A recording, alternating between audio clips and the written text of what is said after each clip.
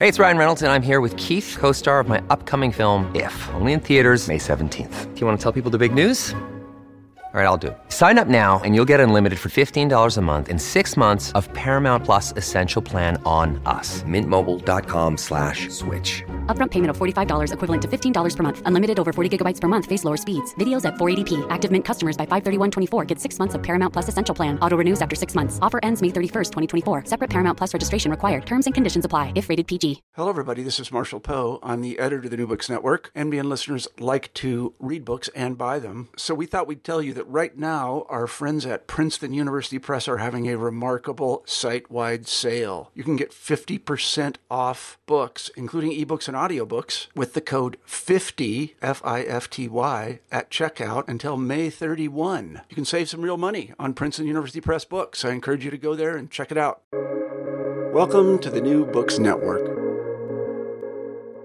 Welcome to New Books in African American Studies. I'm Mikhail Carter, a host for the channel. Today, we are speaking with Dr. Jasmine Mitchell to discuss her book, Imagining the Mulatta, Blackness in U.S. and Brazilian Media, which was published in 2020 by the University of Illinois Press. So before we get started, thank you, Dr. Mitchell, for being on the show. Thank you for having me here. I'm excited for this conversation. Same. And so could you tell the audience a little bit about yourself? Sure. I'm currently an associate professor of American Studies and Media Studies and Communication at the State University of New York, Old Westbury. And I live here in New York City and was raised pretty much in New York City. And I identify as a mixed Black woman. And so much of the book really comes, right, or really the genesis of the book really comes from these personal experiences navigating racial and gender landscapes. For sure. So could you tell us a little bit about that? So could you talk to the audience about your experiences as a mixed race Black woman, and how did this shape your understanding of race? Absolutely. I think very early on, right? Some of the first questions that I received, even as a child, or something like the first memories I have are of, where are you from? No, where are you really from? No, where are your parents from? Okay, what are you? Right, both not just from children, but from adults. And I think that really gets at the, not just curiosity, but really anxiety that individuals who do not present as easily racially classified, and at least in a U.S. Racial landscape of Black-white binaries, right? And here I'm really talking about like the 1980s, right, or 1990s, and that kind of landscape. And quite honestly, I get that with my children now. What are they? Or they look kind of exotic. And I think getting those early questions as a child really kind of forced me to reflect on what is my place, right, in this kind of racial landscape, especially within the U.S., right? Because there was this idea in the U.S. that I couldn't possibly be from here, right? Even though my family has been here for hundreds and hundreds of years, right, before America even existed, right, or the idea of America even existed. And at the same time, I grew up, my mother's from West Philadelphia, so African-American family from West Philadelphia, and my father's family is white from semi-rural Pennsylvania. But early on, I had this sense of belonging within African-American communities, right? And part of that is understanding, just looking at my family and seeing that it really ran the gamut from very light skinned to very dark skinned, all kinds of hair textures, and understanding that was part of these African American histories and presence and part of the future. It would start to happen then in the 1990s. I started to see so many more images and just kind of discourses of mixed race people. And at first that was really exciting. I'm like, oh, okay, there's lots of other people out there besides my brother and myself. But yet was also confused with this idea that we're somehow new, right? Because like I said, my African-American side of the family, right, my maternal side, and I've always understood that racial mixture was part of our history. Right, but that we were still Black nonetheless. And at the same time, I was kind of questioning, why is there this focus on mixed race people as being new? And how are African Americans actually getting silenced from this conversation? Right? Because if we think about it, really, racial mixing has been going on really since colonization, right, and enslavement. And so why was there this focus on new? Why was there really a silencing of African Americans from this conversation? So I kind of started to really think about what purpose does this serve? At the same time, a few years later, I had my first experiences in Latin America. My very first time was actually in Cuba. Right? I thought I was going to be an econ major. And it absolutely transformed my trajectory because I realized, there are different understandings of race outside of the U.S. And everyone kind of thought I was Cuban. And I was seeing all these population. I was like, this looks like my family. Hey, and why are we not actually talking about this? Right?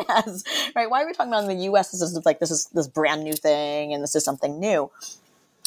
So at the same time, these traveling throughout Latin America, so first in Cuba, and then Argentina and Brazil.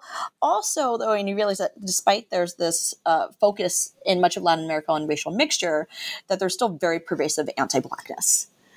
Right? So even in those experiences in Cuba, we're sometimes not allowed in the hotel because they assumed that actually I was Cuban and therefore I must be a sex worker.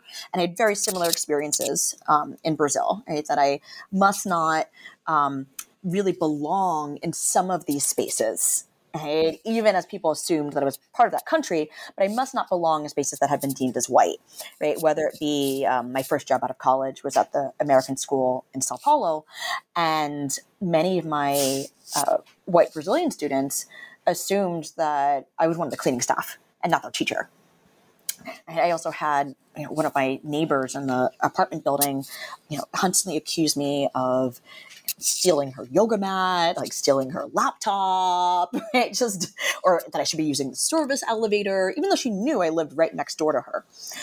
So I was trying to really piece together these disconnects that I saw both in the U.S. and in Brazil and other parts of Latin America, that there's this celebration of racial mixture at the same time that there's this deeply ingrained anti-Blackness, and Blackness is always suspect. Thank you. Thank you for answering that. And so your book uses a hemispheric framework. And so can you talk to the audience about this approach and why Brazil and the United States? Sure, great question. So in the book, when I say hemispheric, I'm really referring to a relational understanding, right, of how histories, narratives, ideas, and social structures are interconnected in the Americas. And I only use the US and Brazil, right, that there are really specific manifestations or specific configurations of racial regimes. But really what interconnects the Americas is these histories and legacies that we have that are rooted in colonization, slavery, and capitalism. And I think that by focusing, if we only look at just the national dimensions, we don't really see how the construction of race is actually this hemispheric project. Right? But I use the US and Brazil specifically because how can I not? There's so much in common, right? They both have large populations of African descent. Many people from outside of Brazil are surprised when I tell them, well, actually, Brazil has the second largest population in the world, right? Outside of Nigeria. They have these legacies of enslavement, and both have very large, robust media industries. So I use the two because they have so much in common, but also when I'm looking at this, the research in my book manuscript, I'm really looking at the 2000s. And in both countries, there's these debates, right, about the role of mixed race. Okay, the role of mixed race in national identity, the role of racial mixture and who is Black or not in terms of what is going to be the future of the nation, and also in terms of racial policies, right, of should we address or can we address systemic racism.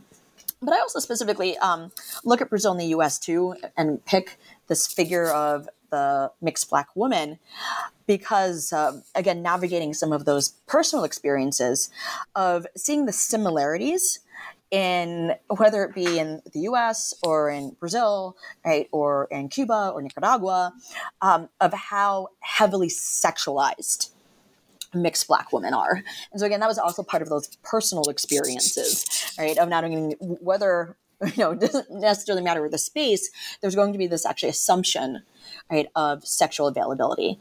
So I was really interested in looking at the mixed Black female figure and as the idea of her and the imagery of her travels, right, throughout the Americas, and then specifically focusing on the US and Brazil. Right. Thank you. And so, how do you define Mulatta in your book? And so, I know you have like the tragic Mulatta, erotic Mulatta. Could you like explain those concepts? Sure, that's a great question. So one of the big questions I've gotten, and also sometimes the terms that I've used have often actually made some people upset. Right, or really uncomfortable, or like, why are you using this term mulatta? It's really offensive. And it's actually precisely that, because it's no other term like biracial does not provoke the kind of emotional, visceral weight that the term mulatta does. And part of that is really of thinking about the historical haunting that the very idea and image of mulatta still has with us today. And I use this then because also if we use a term like mixed race, I'm like, well, that could really mean anything, right? That can mean any kind of mixture, but I'm really looking at the specificity, right, of the idea of mixture with African and European descent, and specifically how the mulatta figure is gendered, right? This is a feminine figure, right? That much of the imagery when we talk about mixed race, really actually often what we're talking about women's bodies, right? Of what is the future of the nation going to look like, who is going to be sexually available, and as I explore some of this book, who in some cases is going to be, the future mother of the nation, right? Of what the nation is going to look like. And I really think then that the term mulatta best encapsulates, right, these anxieties and concerns. But I do differentiate a little bit just because of confusion's sake, right? So in the US or in English, right, we tend to use mulatta with two T's. And in Brazil, right, and much of Latin America, whether it be Spanish language or Portuguese language, tend to use a mulatta with one T. So I do go back and forth if I'm speaking specifically about one national context or the other. But back to the erotic mulatto and the tragic mulatta. This is a great question too. And what I would say is that they can actually often overlap, right? They're often one and the same.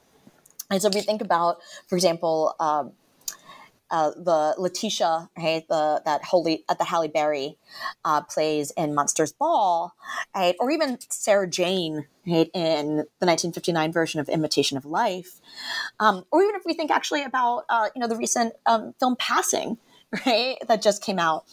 Really, so much of the tragedy, right, also comes from the idea that she's somehow sexually deviant.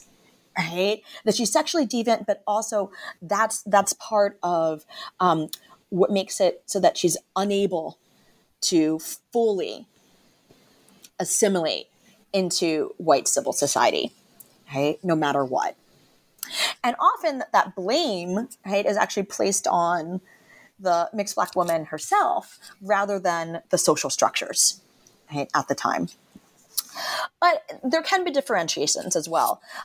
So in some cases, the tragic mulatta, or in Brazil, I would say this is often the morena figure. Right? In Brazil, morena can mean, it's just a really big term. It can mean a brunette, a white brunette, or it can mean just a polite way to call someone Black because Black has such a stigma to it. Sometimes say the morena, or in some cases the tragic mulatta figure, are often allowed to, or permitted, right, to be seen as somehow more pure, right? And therefore, it's possible for them to maybe assimilate, but that's only if they cut off all ties with Blackness. Right? And the tragedy comes is if they don't cut off all those ties with Blackness. The erotic mulatta, and so it's really a lot erotic, is she's just sexually available. She's only used for sexual pleasure, has very little agency of her own, is often understood as sexually deviant, and often leads to tragic ends because of this perceived sexual deviance, which is really a perception of Black hypersexuality. Okay, so that sexual violence is often blamed, right, on Black women themselves, again, rather than thinking about the intersections of misogyny and racism. Wow, so that's very deep. Yes, for sure. Thank you for answering that. And then I'm glad that you brought up passing. I just actually watched that over the weekend. And so I think it definitely ties into the tragic mulatto, like you were saying.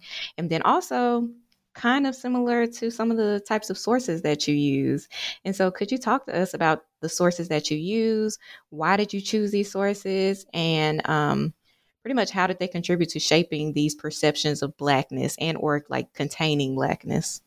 Great. Thanks. That's a great question too. All right. Passing without that could be another project. That's a fantastic film and different than most of the media archive that I look at because it focuses really on the interior lives of Black women, and the production and vision is also coming right from a perspective that's really centering Black women.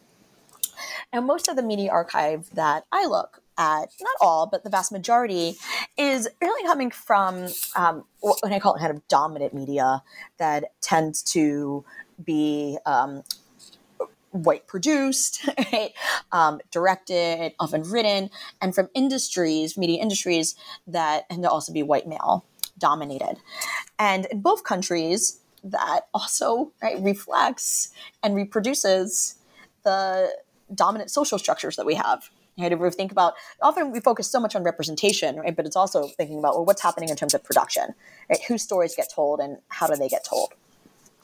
But I look mostly at what we think about as popular media, right, or mass media. So it's not necessarily the films that are most acclaimed. Right? So I pick up Monsters Ball, but put it with a Fast Five. Or a hip hop music video, or a Brazilian telenovela. And it's really because I'm trying to get at media pieces that are widely circulated and widely consumed. Right? So they have really a mass following and audience. And I'm picking these as well that tend to be also in the 2000s, the early 2000s, early to mid 2000s, because that's also where I'm seeing these strands of racial thought morph. Right? This is a time of the pre-Obama era all the way to kind of like the mid-Obama era of thinking about in Brazil, right, the presidencies of Lula da Silva, right, and afterwards. And part of that is because so much of the circulation of thought is that we're making so much racial progress in both countries. And part of what I found is really trying to push back against this idea of progress.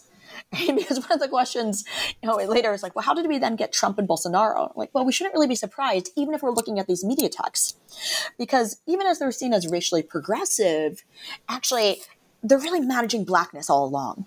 right, of putting forth what types of Blackness are considered acceptable.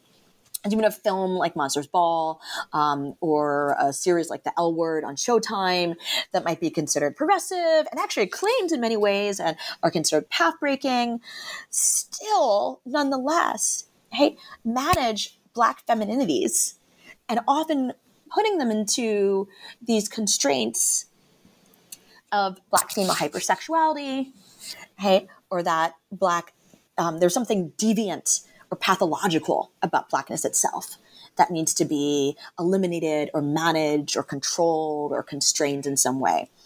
So I look at texts as well that are, in this period, right, of the early 2000s to mid 2000s. I end really right around the time of the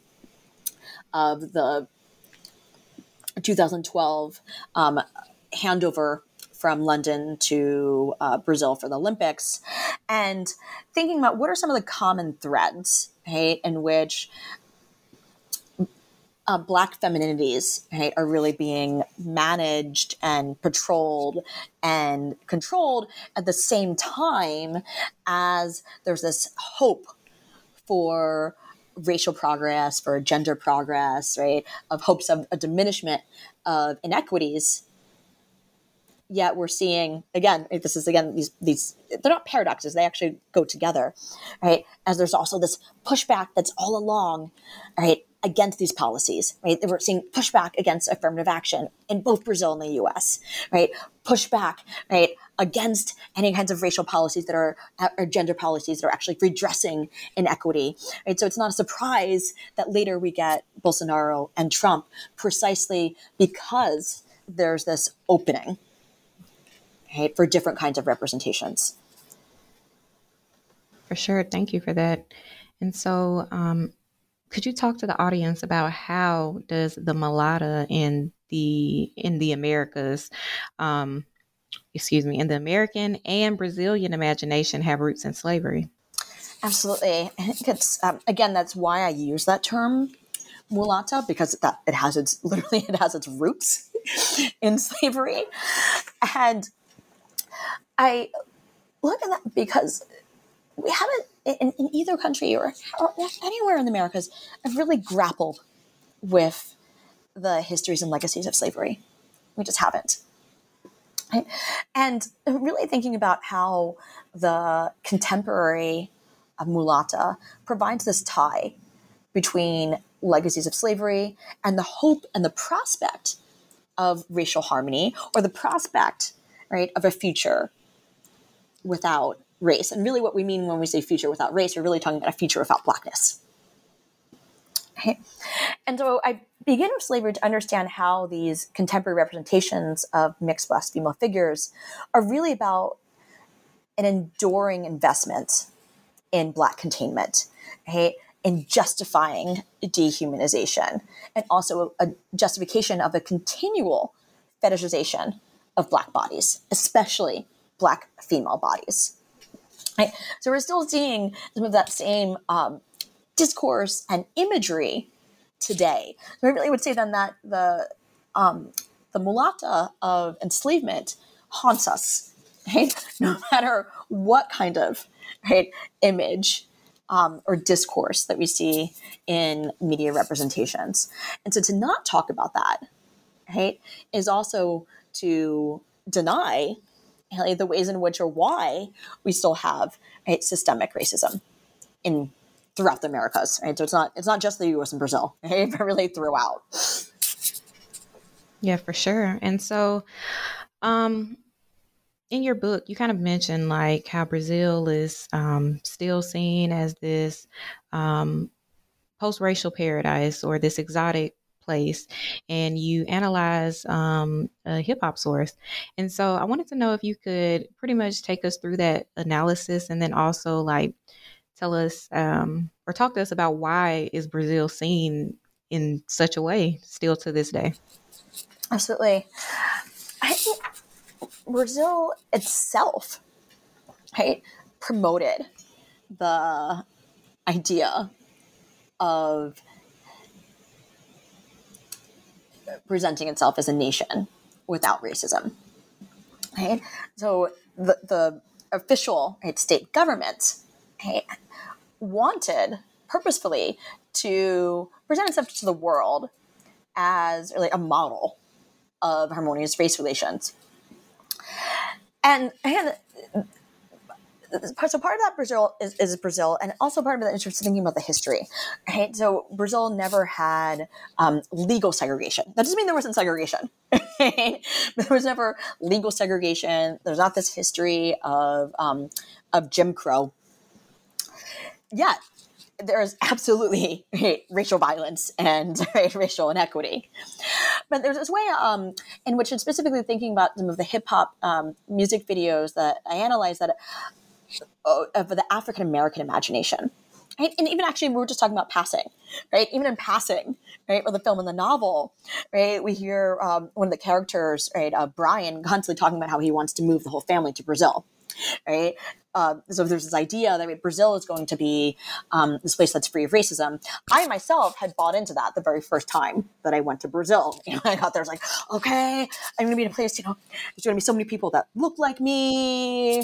I'm not going to have to deal with any of this racist stuff that's in the U.S. And I got there, I was like, oh, wow, okay, this is on. I'm going to have to navigate this in a different way, right? Because I'm being, thought of as a sex worker in some spaces, as literally not belonging in the very apartment that I live in or the job that I have. Right? And yet I'm being told constantly that to talk about race itself is racist. I was like, wow. And that's part of also why I really wanted to look at these moments between the U.S. and Brazil, because I said, oh, that's like something I hear in the U.S. that you can't talk about race because it's racist. And so we need to have these in conversation with each other, right? Or this is really why we need a hemispheric conversation, right? Because both the U.S. and Brazil, we can learn a lot from each other. But going back to why it's considered this exotic paradise, it's also, we have to talk about the sexuality here. Right? So it's thought of as this place that's free of racism. It's racially harmonious because of its racial mixture. Right? Because it had so much racial mixing, there can't possibly be racism. Again, arguments that I heard about the U.S., right? That eventually we'll have a racially mixed future and there's not going to be any more racism. And also, part of this idea that it's racially mixed, so therefore can't be racist, is denying those histories of enslavement and colonization. Okay? So if we think about, very noted Brazilian scholars, right, like Gilberto Freire, who romanticizes these histories of enslavement, right, and romanticizes them as, the Mulatta who is enslaved but seduces, right, white men, and it's thought of as this love story. Right? It's romanticized and completely erases all the sexual violence from these histories of enslavement to the histories of sexual violence that we have today. And part of that is that then Brazil is thought of as this exotic racial and sexual paradise. And that's what's so important. Right? It's thought of as a racial and sexual paradise at the same time because of the ways in which mixed Black female bodies are presented, are marketed, historically also by the Brazilian government, right? If you think about the kind of like the Mulatta samba shows, about the tourism brochures, and then how that also comes back to the U.S., right? And the Brazil is thought of as a place that's free of racism, where there's these sensual, sexually available Brazilian women that quite honestly look quite like the U.S. women we have back at home. Right? Like that's what we have at home. Right? But they don't have it because it's imagined as a place free of racism and free of these histories of slavery and Jim Crow. It doesn't have that same weight. Right? It's not seen as having that same kind of trauma, right? That same kind of baggage. So it's also seen as this place, right, where African Americans can truly be free. For sure. Wow. And so, again, well, I don't know if I mentioned this at the beginning, but I absolutely enjoyed reading your work. And so what takeaways do you want the audiences to gain after reading this book? Right. Thank you for that.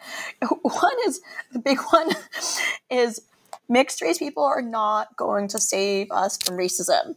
Right? And then I feel like every couple of months I read some newspaper article or there's some celebrity that goes on that just talks about because our future is more racially mixed and our multiracial population is growing and look how far we've come, that we're no longer going to really need to talk about race. Well, one, that's not true. If you look at even our histories in the U.S., that's called colonization and enslavement. That did not work. That clearly is some of the root of the racial inequities we have. But also, if you look at Brazil, that did not work there either. This idea of that racial mixing is going to lead to racial democracy where everyone's equal, that actually going to be further from the truth. So really getting rid of that mentality of that somehow magically mixed race people, especially the bodies of mixed Black women, are going to really what they mean is they're really going to whiten the nation. That's really what they mean of we're not going to have this Black population that we really don't want anymore. Or we're going to be able to control, or they're not going to be as much of a problem because they're going to eventually mix out. That's really so much of a mentality that I really want to get rid of. Another is really thinking about the various ways in which racial mixture, but also managements of Blackness are used actually to uphold racial hierarchies. So it's really seductive, I would say, to hope that there's going to be racial progress, that there's going to be a racial democracy. We're not going to need to talk about race anymore, without actually doing the hard work of dismantling these systems of oppression, of dismantling racial and gender inequities.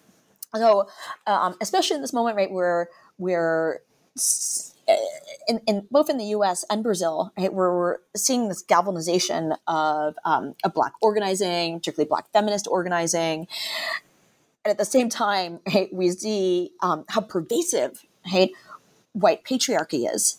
I don't want us to really get too comfortable with this idea of progress, or especially of racial mixing as leading to this raceless future, without, again, really thinking about what kind of future do we want to have. And that's not necessarily a future without race, it's really a future without racism.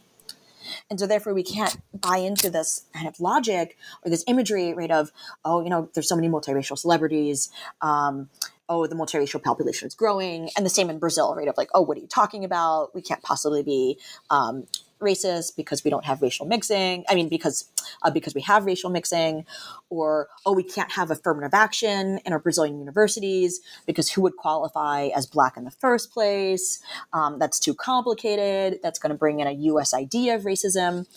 Really, all those are excuses. Really, excuses for not wanting to go back to the roots of the problem, which again stem from colonization and enslavement.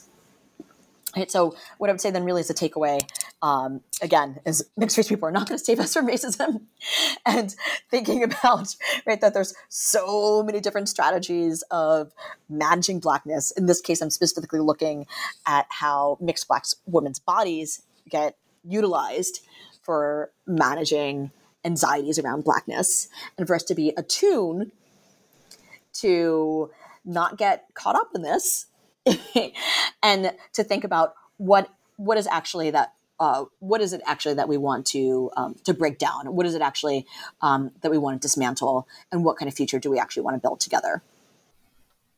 Awesome. Thank you so much, Dr. Jasmine Mitchell, again for discussing your book with us, Imagining the Mulatta. And so before we go, what are you working on next?